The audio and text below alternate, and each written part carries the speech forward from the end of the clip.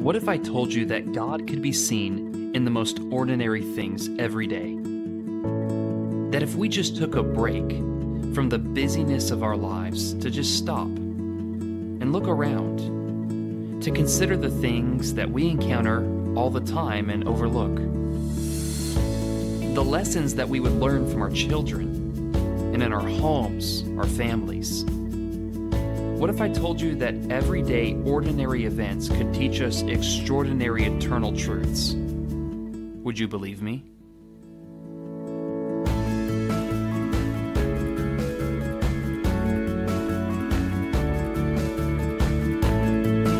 Hey everybody, and welcome back to the Set Your Mind Above podcast. I'm your host, BJ Sipe. I'm a Christian, a preacher, a husband, and a father. In this podcast, we take everyday, ordinary events and explore how they can teach us extraordinary eternal truths. I'm so glad that you've joined me for this episode. Now, let's open up our minds, our hearts, and our Bibles together. Have you ever come home smelling like work? I laugh because I work at the coffee shop so often that many times Kylie can tell where I have been the moment I walk through the door, because the odor is embedded in my clothing. I'll give her a hug and she'll go, you've been working at the hub today, haven't you? And sure enough, I will have been. Back when I was a teenager, I had a job working the grill area at McDonald's. Now, if you've ever worked fast food before, you understand exactly what that smells like. It gets into everything. Every article of your clothing, your hair, etc. That as soon as you get home from work, you don't just need to change your clothes. You need to shower to get the smell out from what you were immersed in for hours that day. Pretty soon, even your car will start to smell like grease and fries from your commute home from work. We've all experienced something like this before, haven't we? You can tell when someone has been on a farm or works at a gas station and things such as these because when you are surrounded by something that has such a distinct smell and spend a lot of time around it, it rubs off on you, quite literally.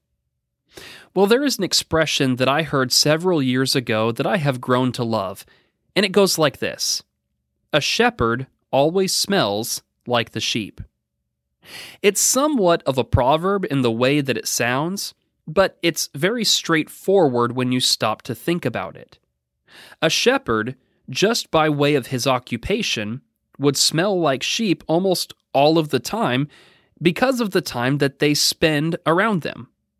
They are not off in a distance away from them, but in and among the sheep.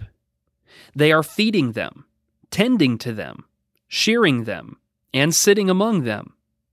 I bring this up because of how my day looks today.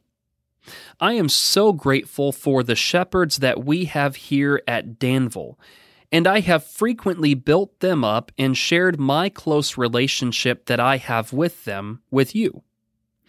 They do not treat me like an employee of the church, as sadly and mistakenly many evangelists are treated. They treat me like one of the sheep among their flock. They feed me, tend to me, discipline me, and sit with me and love me. So just this morning, one of our elders, Randy Ratliff, called to see if I had time to get together with him today. We weren't meeting to talk about work or something that needed done or to get an update on any projects or studies that I was working on.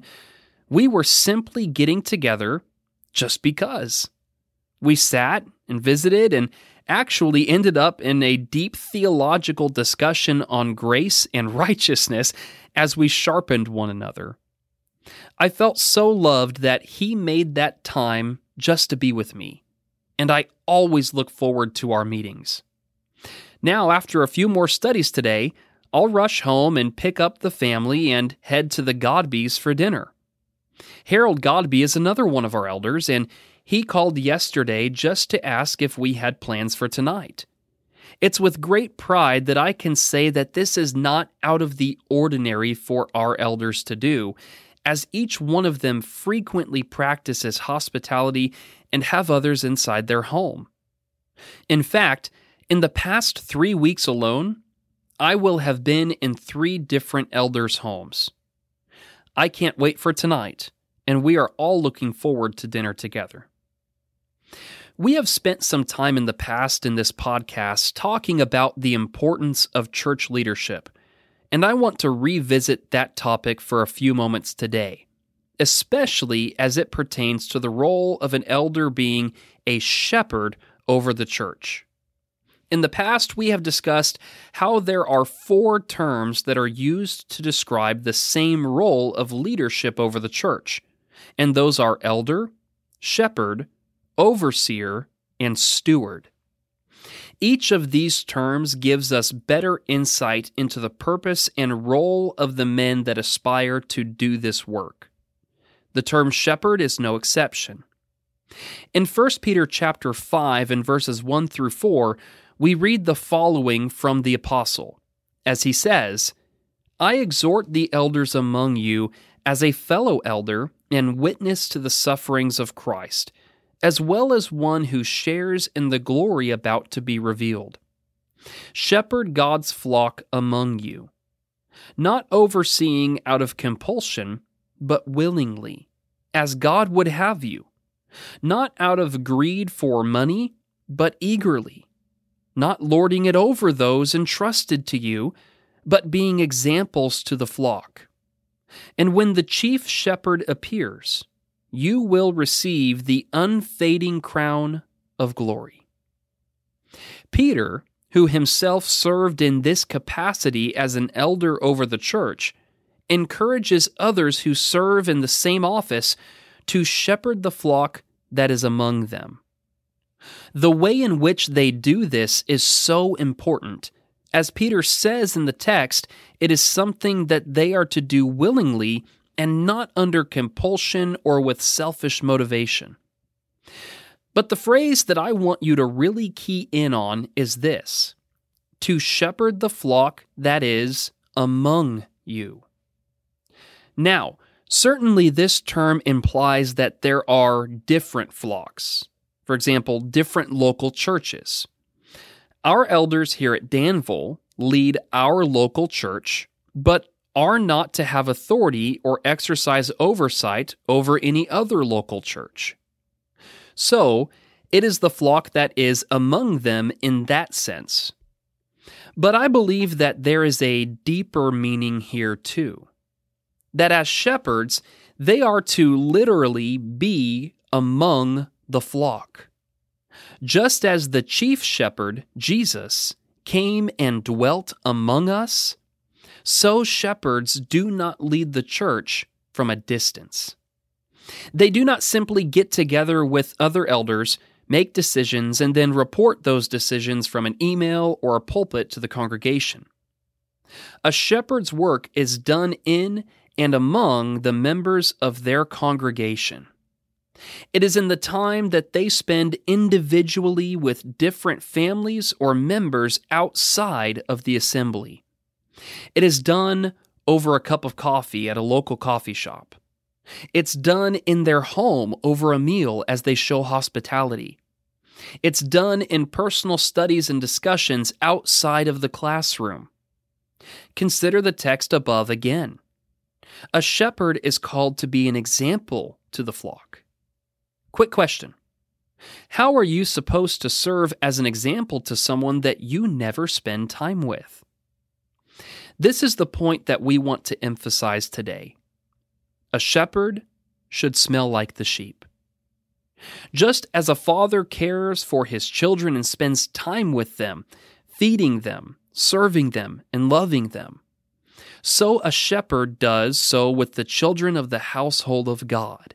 See 1 Timothy chapter 3 and verse 5. My friends, the church is not a business. It is a family.